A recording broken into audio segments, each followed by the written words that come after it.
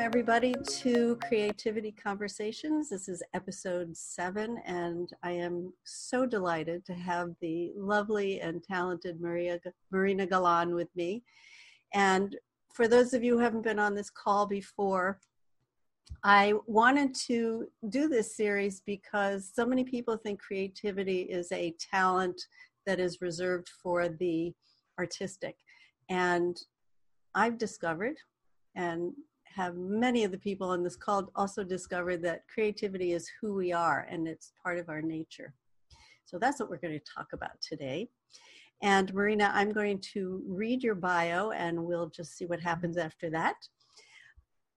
Marina is a coach and consultant in Mexico who works with individuals, groups, and organizations all over the world.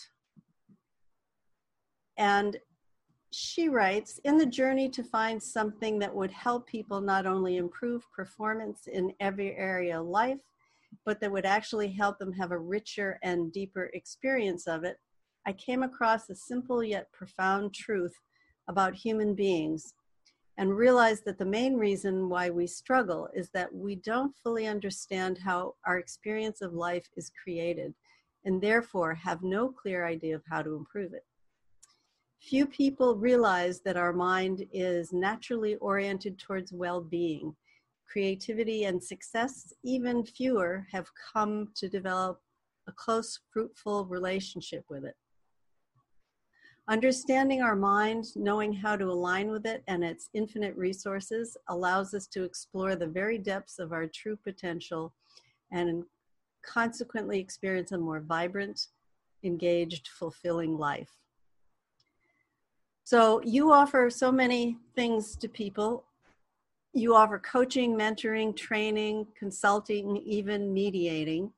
So how about if we just start by taking a look behind the curtain, so to speak. And first of all, what is it about the mind and our experience of life that lends itself to creativity? Okay. Well, first of all, having me here. Thank you for the invitation.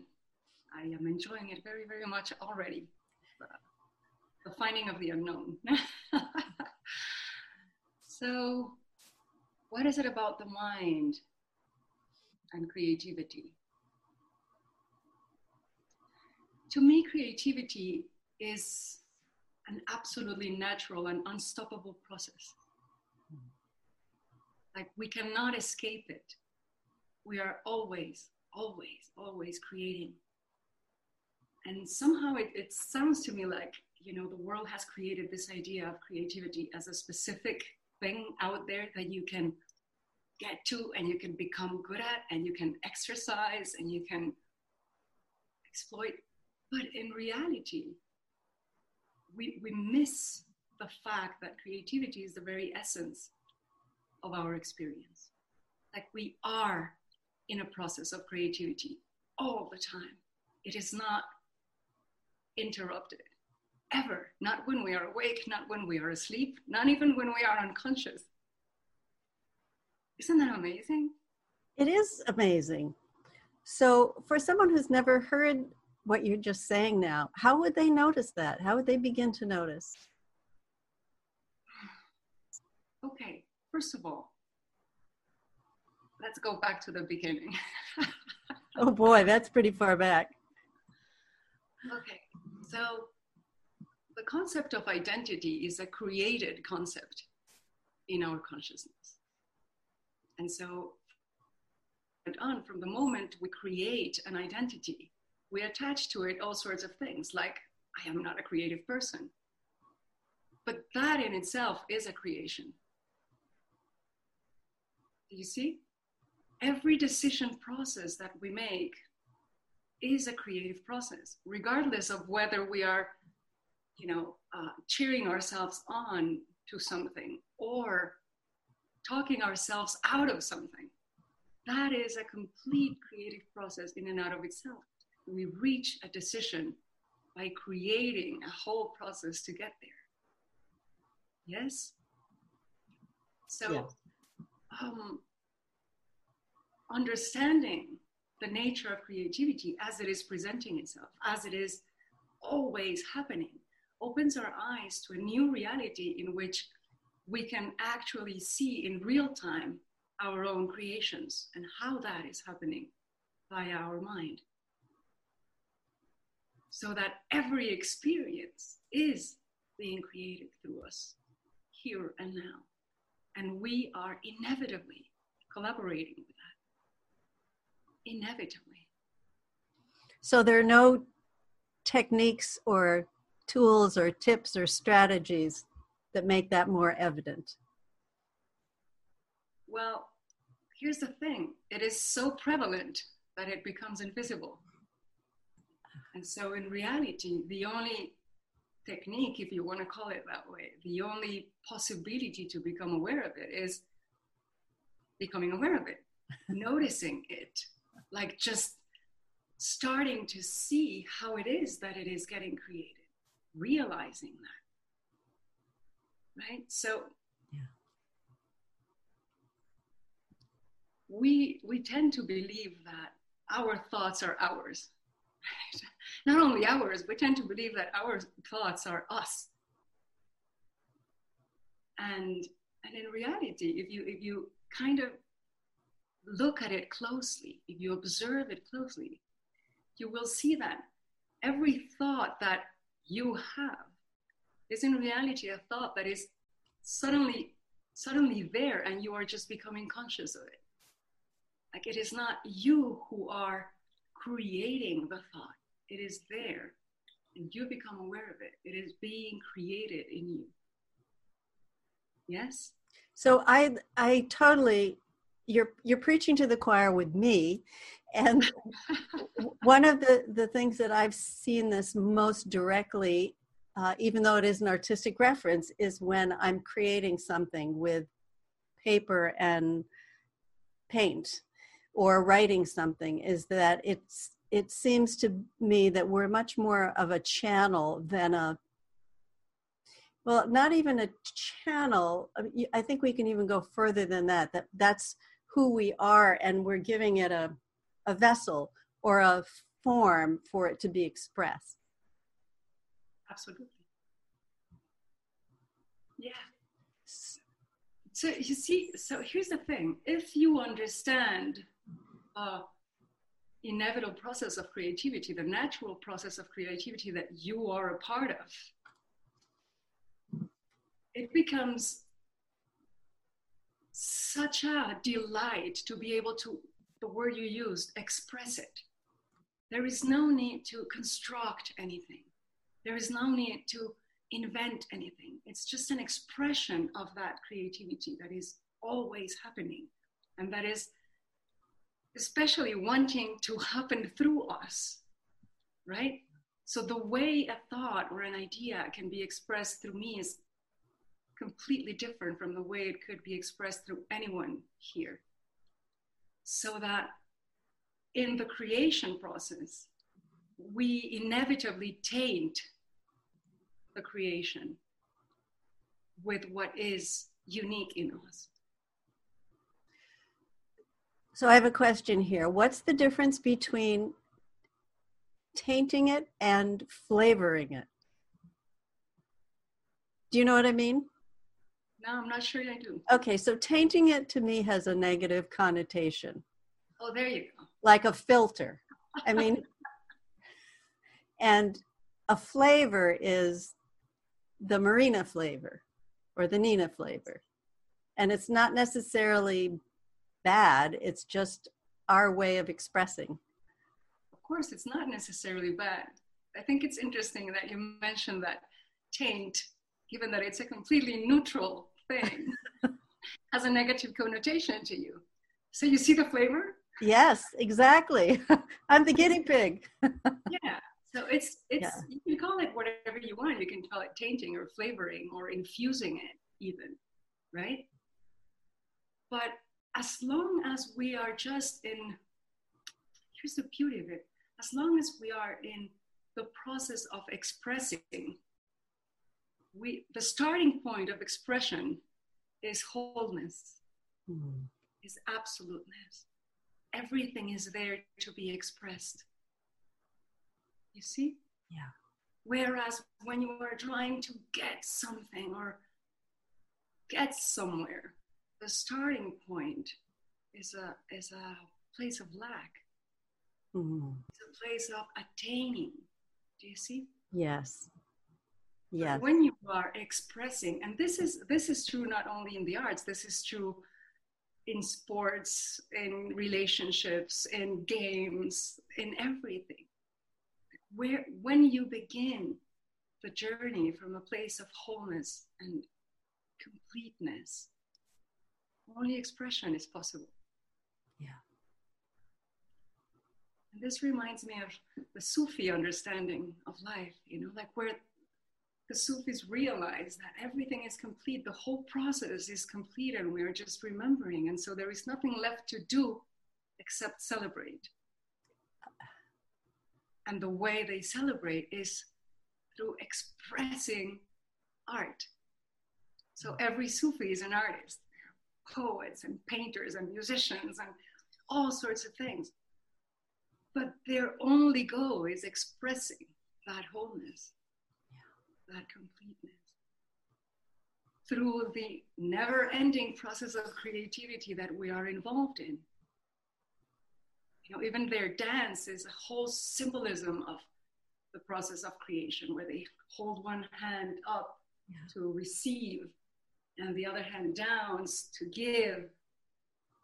And the whole path is through the heart. You see the flavor and the infusion? Yes. And they tilt their heads to the side so that the ego doesn't get too much in the way, so the rational doesn't get too much in the way. And they spin as a metaphor of this possibility of creation. It's a bit of a paradox, understanding ourselves as both the creatures and creators. So can I take this conversation back to what you had said earlier about creativity and identity and how we create our identity? And so many people are on a spiritual quest to find themselves or realize themselves. And it seems to me this understanding that you're sharing is such a 180-degree change, because so many people think that we have to create it, we have to make it happen, we have to do practices to be who we really are, rather than to understand that we already are who we are. And again, it's, you put it with the Sufi analogy, that's, we're always expressing it.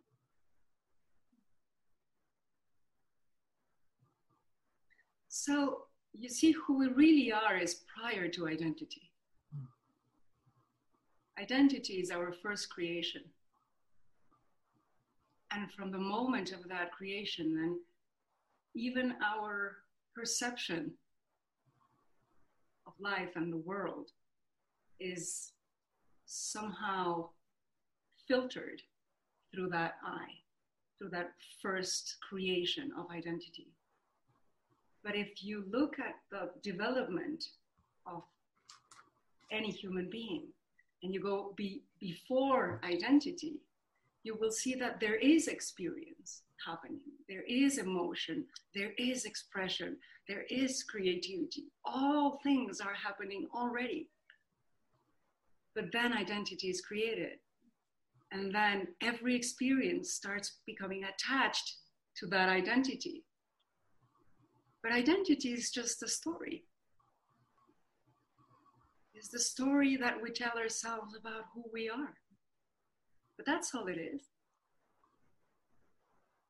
There's no solidity to it.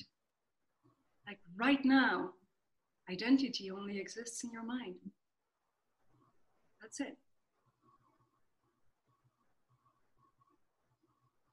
So stop the search, stop the identity creation, and see what's really there.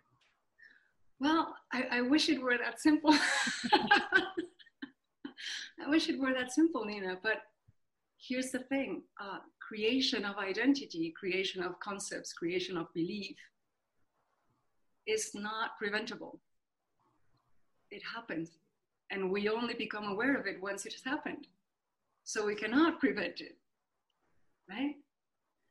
But we can become aware of it and then give it away. Yes? So it all comes down to becoming more conscious, noticing more. Well, yeah.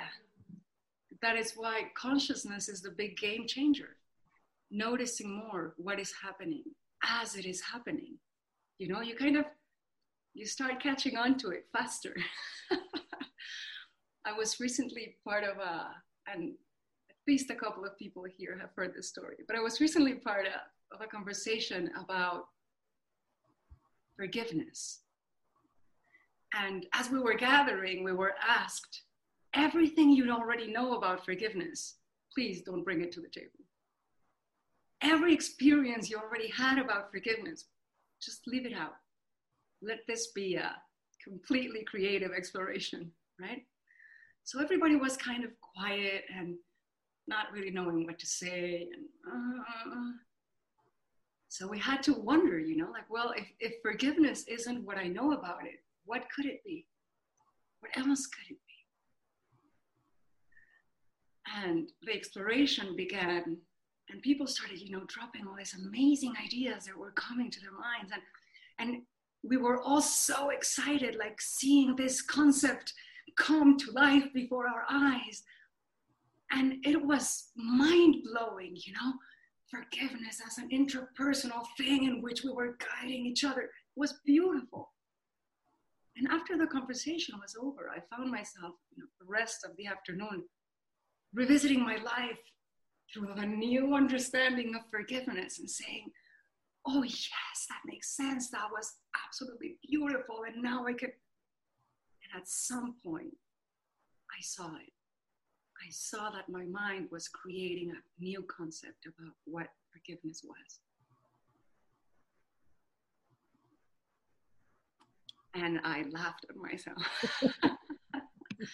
because I realized that if I kept it from then on, that would need to be my experience of forgiveness. And if I was having a different experience, I would not be able to call it forgiveness. I would not allow myself to forgive. Do you see? Yes. And so I thanked my mind for the beautiful process it was bringing, but I gave away the concept immediately.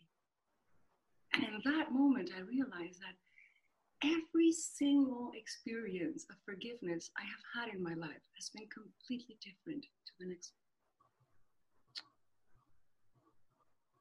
Completely different. And I realized that forgiveness, like pretty much everything else,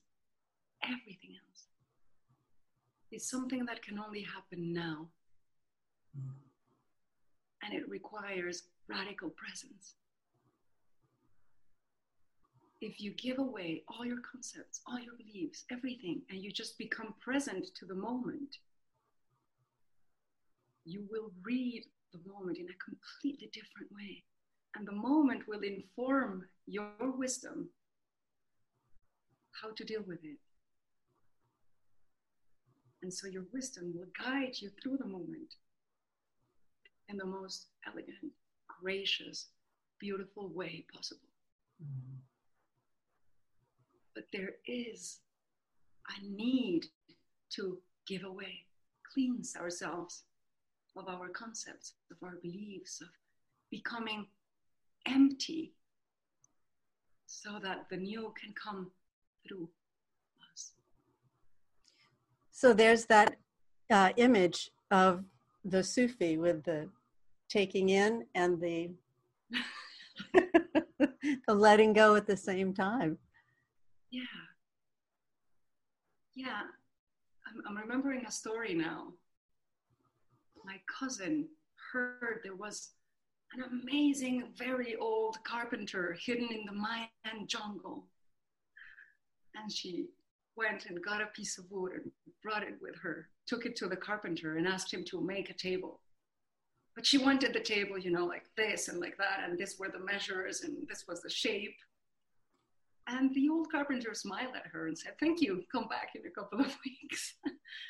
And when she came back, she found a completely different table and she was really upset. Like, what the hell? This is not the table I asked for. And the Mayan carpenter smiled and said, "No, this is what it asks for."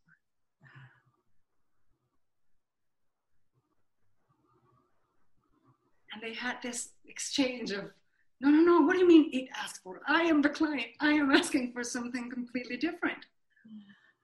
And the carpenter said, "Well, if you wanted a table like that, you should have brought me a piece of wood that asked for that." You see? That's perfect. But do you see the radical presence of the carpenter? Yes. Sitting in absolute conversation with the piece of wood. Yeah. To reach a much deeper understanding of what was possible, of what wanted to come through, of what wanted to be created through him and this piece of wood coming together. But we go back to that. Empty yourself of concepts. Become absolutely present. And see what it asks for. Yes. It being the table, the piece of wood, the person in front of you, your partner, your art creation, or whatever. Just become fully present. And here's the thing, when we become fully present and empty, it's very confusing to the rational mind, because the role of the rational mind is to control and plan, you know, and keep you safe. So we are very drawn to that sense of safety that can bring the known to the rational mind. But if you observe, again, the development of a human being, you will see that we are perfectly designed to thrive in the unknown. Like, look at a baby. They know nothing. They are in absolute trust of life and the universe and whoever is in front of them. And they thrive. They are just completely empty and exposed and happy. They are in experience of the essence of well-being. We are explorers by nature, but the nature of exploration is not in the realm of the known. It is, by definition, in the realm of the unknown. And that is where we thrive. We just don't know it. And so we exchange that for the comfort of an illusion of control from the rational mind. Yeah. We limit our life until we are only in relationship to concept and not in relationship to life. Yeah. And so we are so constrained that we become bored suddenly. And, you know, we live, the persons, that's sort of the persons around us, we are not present to them. We have an idea of who they are, and that is what we are in relationship with. Yeah. And then when we do something completely out of that, we get upset and we get mad, and this is so unlike you, you know, and what about my expectations? No, this person in front of you is not the same person that was in front of you last week. Just like the tree outside your window is not the same tree that was there last week. But you have entered a relationship with a concept and not with life. You have lost presence. And you have lost your freedom in the name of an illusion of control and comfort that is, on top of that, not real. It's such a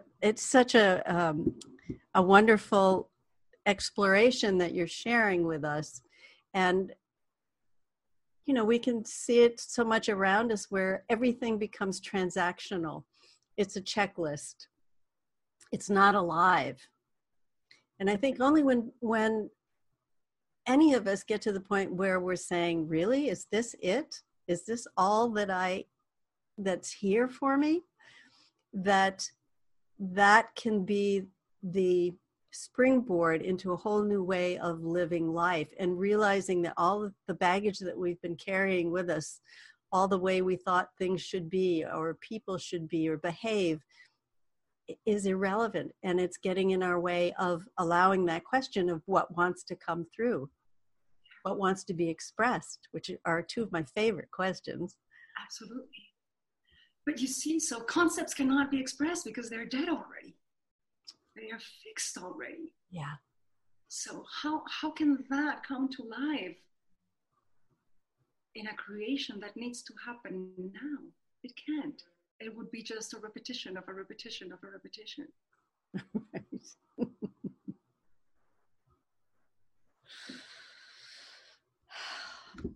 So I've been reading a book called The Highest Goal by Michael Ray.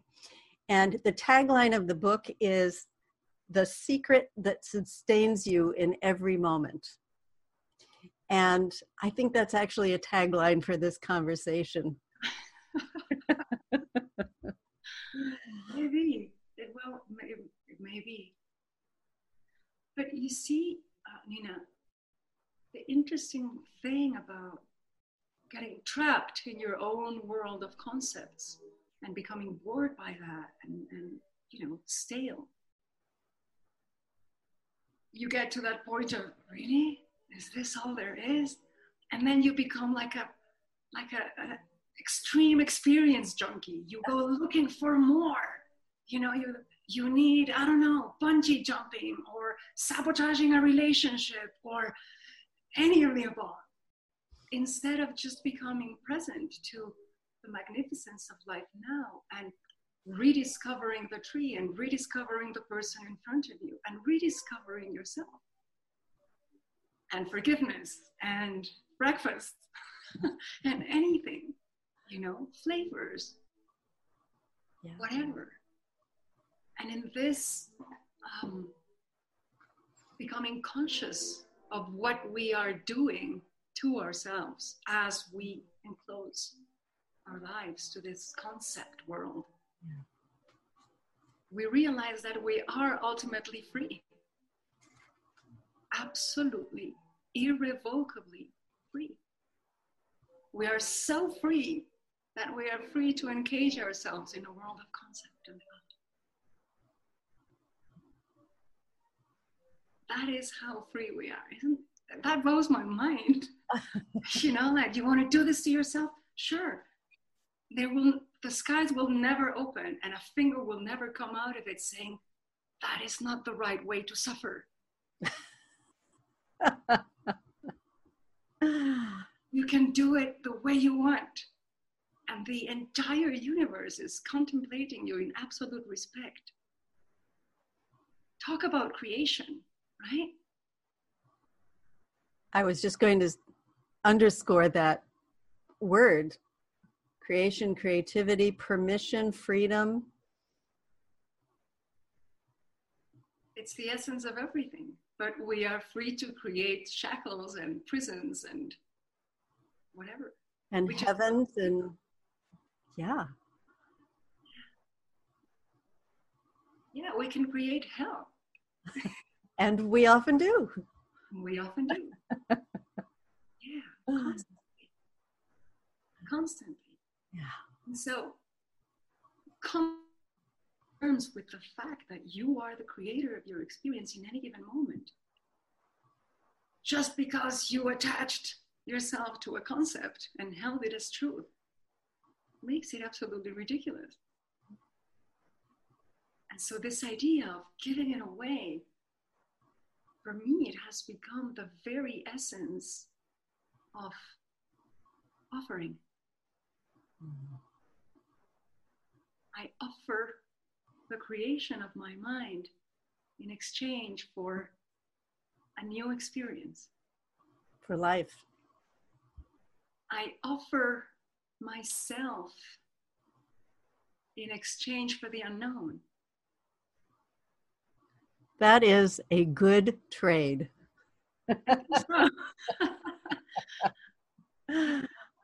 And think about it. And I was discussing this yesterday with someone. Everything you know has gotten you here, but it can't take you any further. If you want to go further, you have to look at what you don't know.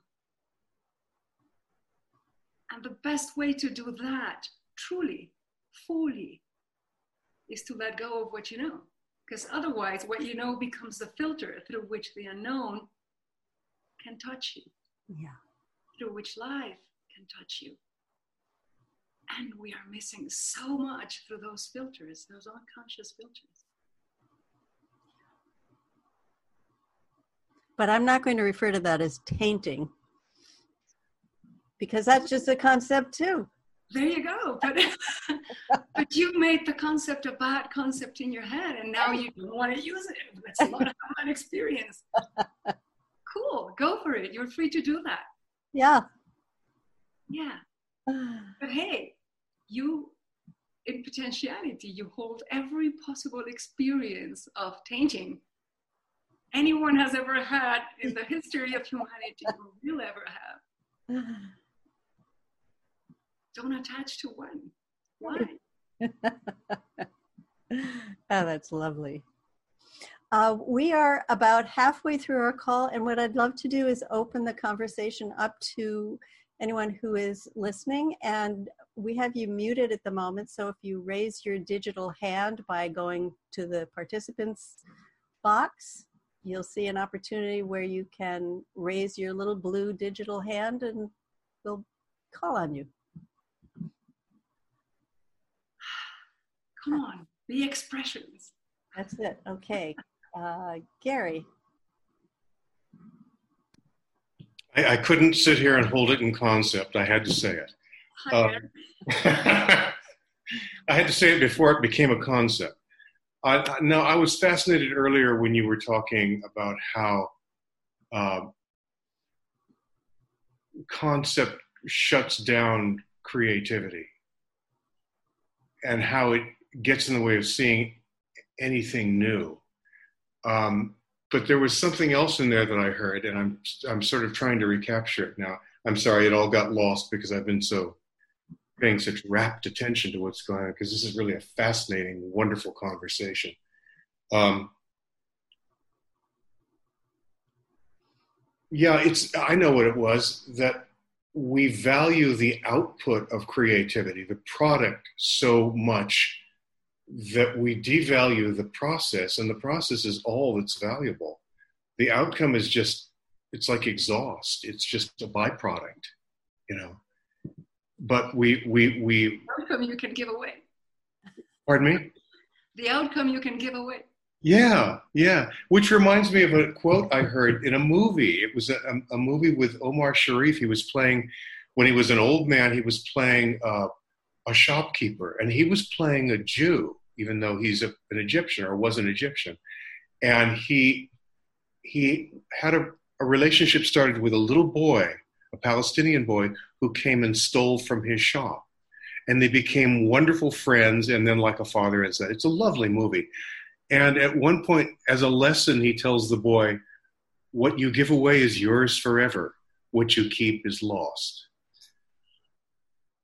And that just got seared into my brain. I just love that. It's the thing I remember most about the movie.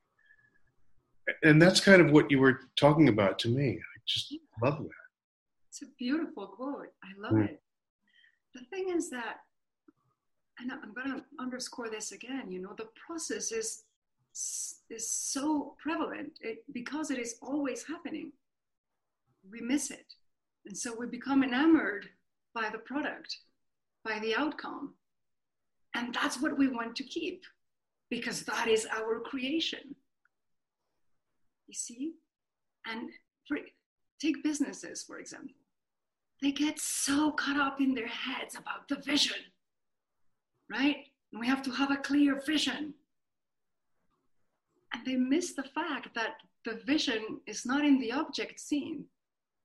Mm-hmm. It's in the capacity of vision. That is the vision. But if I am going to, grade the quality of my vision according to the object seen, I am missing the point. And by judging the whatever's being created, you're squelching it. You're cutting off its life. If you're judging it while it's coming out. Absolutely. I've found myself doing that, and then, well, why am I doing that? I'm trying to give something birth and kill it at the same time here, Absolutely. I was reading a poem yesterday that said that the eye is the loneliest creation because it doesn't hold anything. Mm. It is always empty. And I love that, because to me, it's not empty at all. It's just, that's where the good stuff is happening. Yeah. Yeah. Thank you, Gary. Thank you. Like next up is Martin. Hi, Martin. Hello. Hi, Nina. Hi, Marina.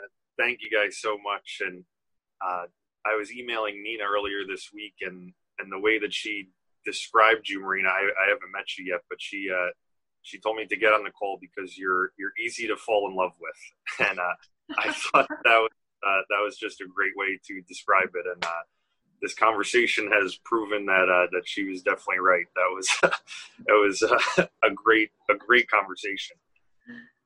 I'm glad you think so, Martin. I'm glad I didn't disappoint you. No, not even a little bit. What I found that was so interesting was when you said the person you see in front of you is not the same person you saw last week or the week before or whatever. And I feel like when you talk to people, the response to like, how are you? They're always, a lot of people just say, oh, like the same old, or, something along those lines, like nothing new and exciting. And now I feel like the way that you were talking, that's just such a terrible way to look at things. And I feel like I can't say that anymore. You can't. I see marriages, like, I'm so disappointed. He's not the guy I married anymore.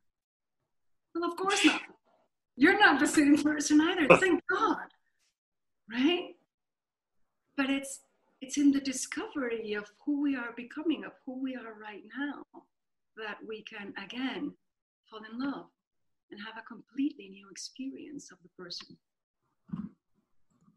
But again, it requires radical presence and letting go of everything. Because if I understand people with dark eyes as enemies, my experience of you, Martin, would be of fear and rejection and, be very aware, be very alert. But I would miss the fact that it is my belief that is creating my experience of you. My belief is my process, is engaged in my process of creation of experience. And that makes presence really difficult. It interferes with presence. It interferes with being here and now.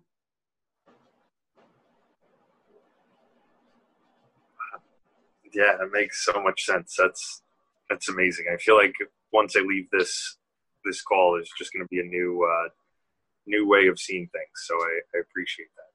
Yes, Martin, but I'm going to give you one more thing. Please. Yes, all that with the person in front of you, but yes, all that with yourself. Because you are not who you think you are. You cannot be.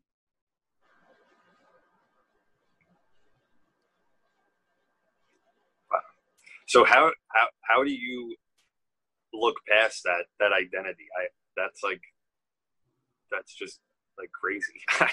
I don't know how to do that. Yeah. Well, here's the thing.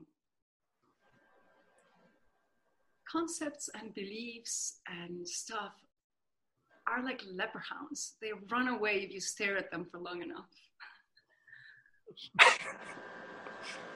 Yeah? Yeah. So I'm going to share with you how I teach this to little kids. Is that okay, Martin? Please. Okay. I bring a ton of Lego bricks.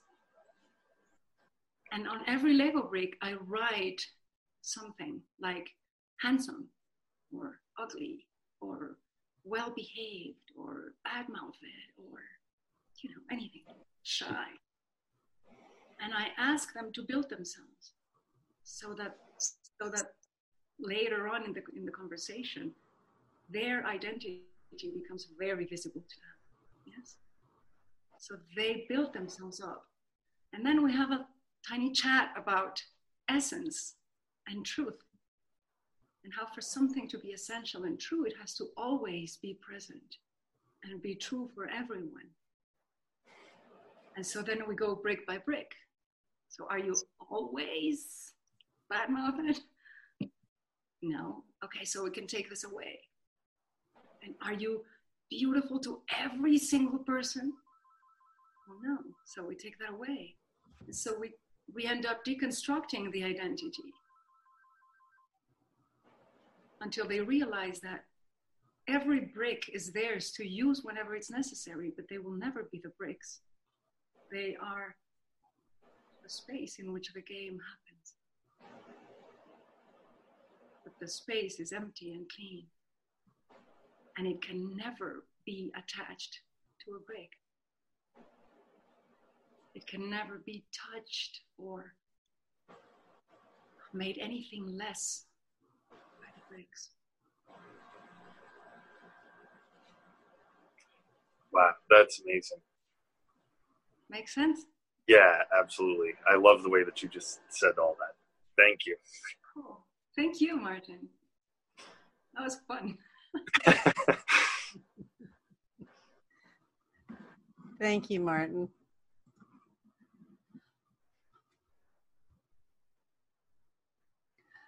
I love your reference to who we are as the space in which everything is happening. Because it doesn't seem like it can be anything else when you start to discard the concepts and the assumptions and the expectations. Yeah. You see, when you understand yourself as a blank page, living from any other space stops making sense. Why would I limit myself to that? Yeah. And yet today, when you say, hi, how are you? Who are you? You give the story. You give the whole story. I am a shy person who is very uncomfortable in this type of situations, speaking in front of people that I don't know. Yeah, well, that's not true. That's not true. That can be the experience I am having right now, but that will never be me. Never. And we are so hard on ourselves and on others. I am damaged goods.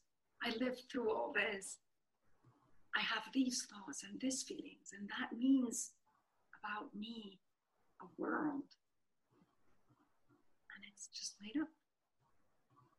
That is being created in the moment. Such a gift. Yeah. We have another person with a question. It's Karina. Hi, Karina. Welcome, Karina. Hi, I'm so sorry I missed the first 15 minutes. I literally just came across this on when I was checking my Facebook feed. So I'm so glad that I caught it. It's very timely for me and the whole question of concepts because I've just been made redundant this morning. And so to me, there's a whole lot of thinking a concept around, redundancy. And I loved what you said about, don't attach yourself to the concept of how things should be or, what all that sort of meaning of what it is to lose something and your life, your income. What else did I love? It's just inspirational of the power of the unknown without the concept of what's possible to be created. Because for me, jumping to fear is maybe the first reaction, but then just stepping back and knowing that there is all of this inside that's just waiting to see what will come out and what will be created from this new space that I've been gifted. So I don't know if you had anything to add around that, because I'm sure a lot of people are sort of facing similar situations with the economy at the moment. And creation becomes more sort of like, almost like, oh, there's something that has to be created rather than just allowing it to come. Yeah, how do I do that? Yeah. God, thank you for touching on that, Galina. That's beautiful and timely. So there was a very famous business book a few years back that one of the quotes in it became like famous globally, and it said, the best way to predict the future is to create it. Do you remember that? Wow, that's cool. But we were never taught how to create the future. That's the whole thing. And the future never gets here, so it cannot be created. That's the whole point. Yeah. Now, when we become radically present, like the carpenter and the wood, and we allow the moment to inform us, and then we allow ourselves to be informed by wisdom, we are operating under the best possible option. You see? Because then the world, and I am going to use this word very intentionally, then what is needed is not tainted by my thinking and my concepts and what I think should be, right? So I become present to the moment. I respond only to this moment. But responding from that space allows the best possibility to be created right then and there. And that is how you create future, by creating this moment at your best possibility. You see, we tend to think of the future in terms of absoluteness. So I cannot move until I know. It's like I have to see the whole staircase before I can take the next step, because I don't know if this next step is going to take it, Mm-hmm. And we don't. We only have this. Life is like driving through a very, very dark forest with very low headlights. Like you can just see 2 meters away. You cannot see further than that. But that does not stop you from moving forward. Now, any idea that you make or you create or you invent or you project about the possible future is a map that may or may not be true, may not have anything to do with reality. And so you can have the map, but you need to be able to respond to the territory. We live in territories, and territories are ever changing. And they are always unknown. So yes, the mind will create the map. Let it offer it in exchange for the territory. Because otherwise, driving through the map becomes very, very dull. Yes?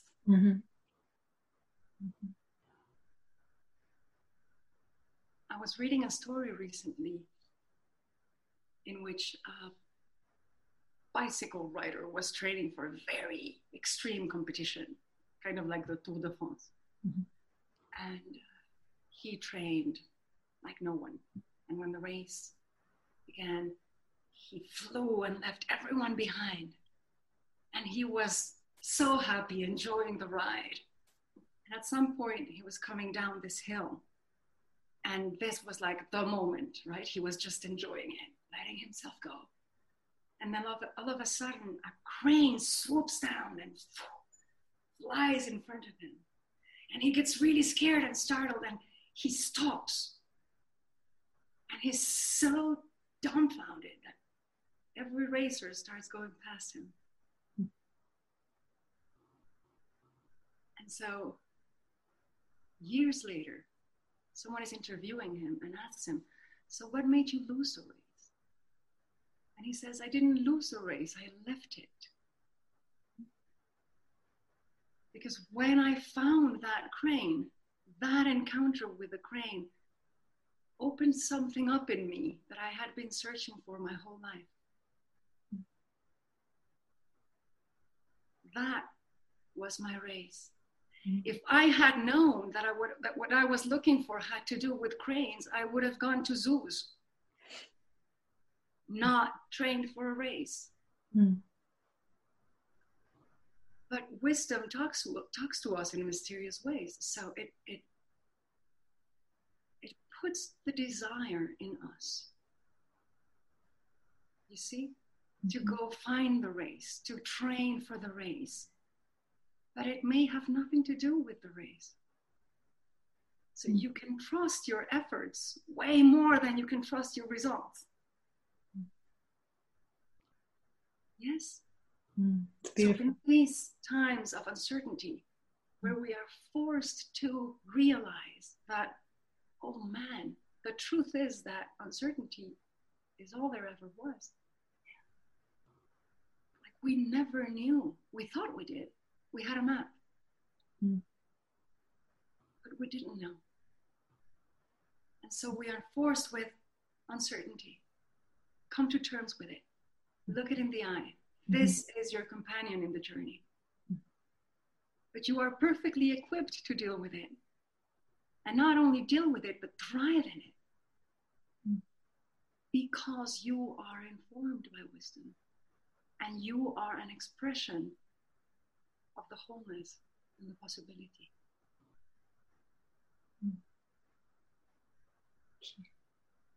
So listen to those whispers inside. Listen to those, what wants to come through me. I just really feel like painting. I really feel like swimming. I really feel like planting a tomato plant. I don't know. Whatever it is, trust that. Because if you trust what you think should be the construct of your ideal world based on past ideas and projections, we're missing life. Life came out to play today. Also. I did feel that. I felt the openness of possibility, you know, like, ooh, what's next? What's coming next? But then the mind goes in, oh, you've been used to, you know, set income, and now, you know, and then the mind starts trying to play safe, limited with concepts. You should have a set income. Going on self-employed is uncertain. But yeah, well, you know. Stay before the but. Yeah. Stay before the but. Yeah. And also something else. We are so used to thinking of, you know, creativity and inspiration as positive movement. And we are only seeing part of it. Like, for example, this morning I was very inspired to rest. You see? But we don't see that as inspiration. We see that as a lack of inspiration. But it's not true. When we are called to rest, that is inspiration also. When we are called to stop,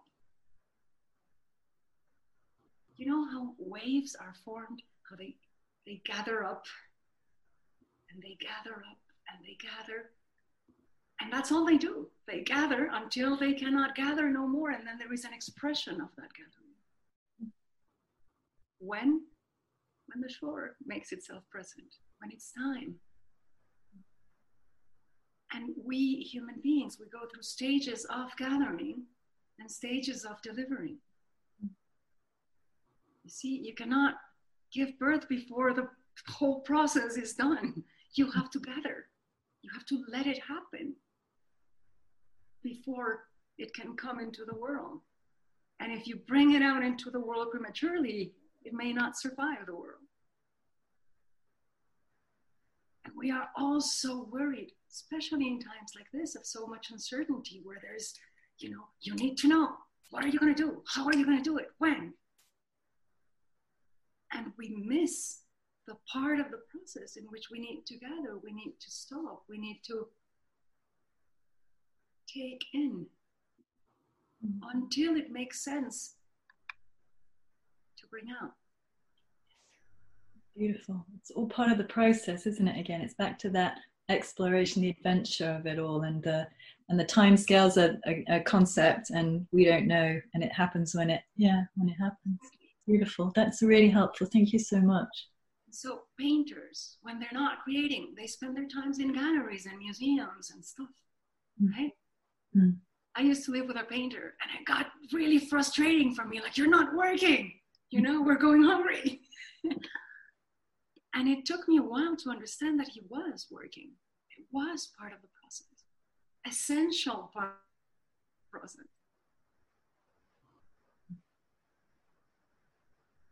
So in times like this, a lot of people are being called to rest and gather. But because there is such a wrong connotation about it, we force ourselves out of that state prematurely.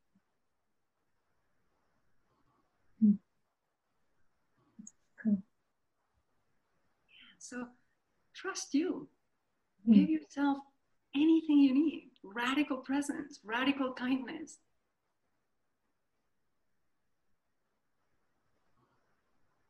It's what we all need.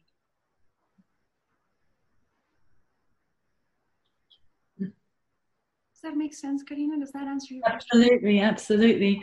And, my reaction was very calm, peace of mind. And I just then noticed, I shouldn't be, and so it's just like, it doesn't matter. Just stay in this wonderful place because this is where we're most open. So all of that was so helpful just to be reminded of. And yeah, thank you. And that resting and that waiting for inspiration and cultivating. Yeah. Cool. Really cool.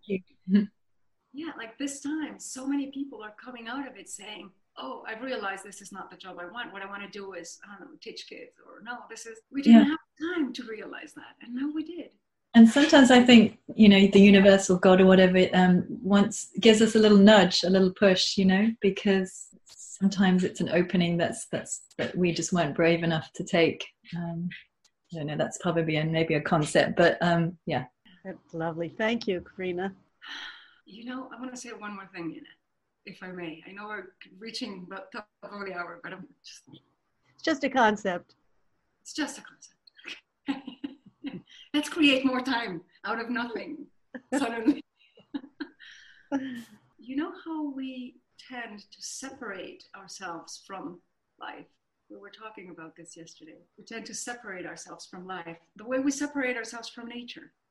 Like there's nature and there's me. And how do I help nature? And we do the same with wisdom, and we do the same with life. Like it's me and life, and can I trust it? And we miss the fact that we are part of the same. We are made of life and nature and wisdom and inspiration. We are it. And we are so good at seeing how everything is being guided, how roots are being guided to humidity, and flowers are being guided by light, and rain is being guided by gravity and whatever. We see guidance and wisdom everywhere. But when we separate ourselves from that, we miss it. And then we start ruling ourselves by concepts instead of allowing us to be brought forward by the force of life, inspiration. That is all that is ever going on. Perfect. So thank you so much, Marina. Where can people find you when you're not talking with me? They can find me in Querétaro. No, marinagalan.com. Marinagalan.com, they can reach me there. Lovely. Thank you so much. It's always a pleasure to spend time with you. Thank you so much, Nina. It's been a real treat.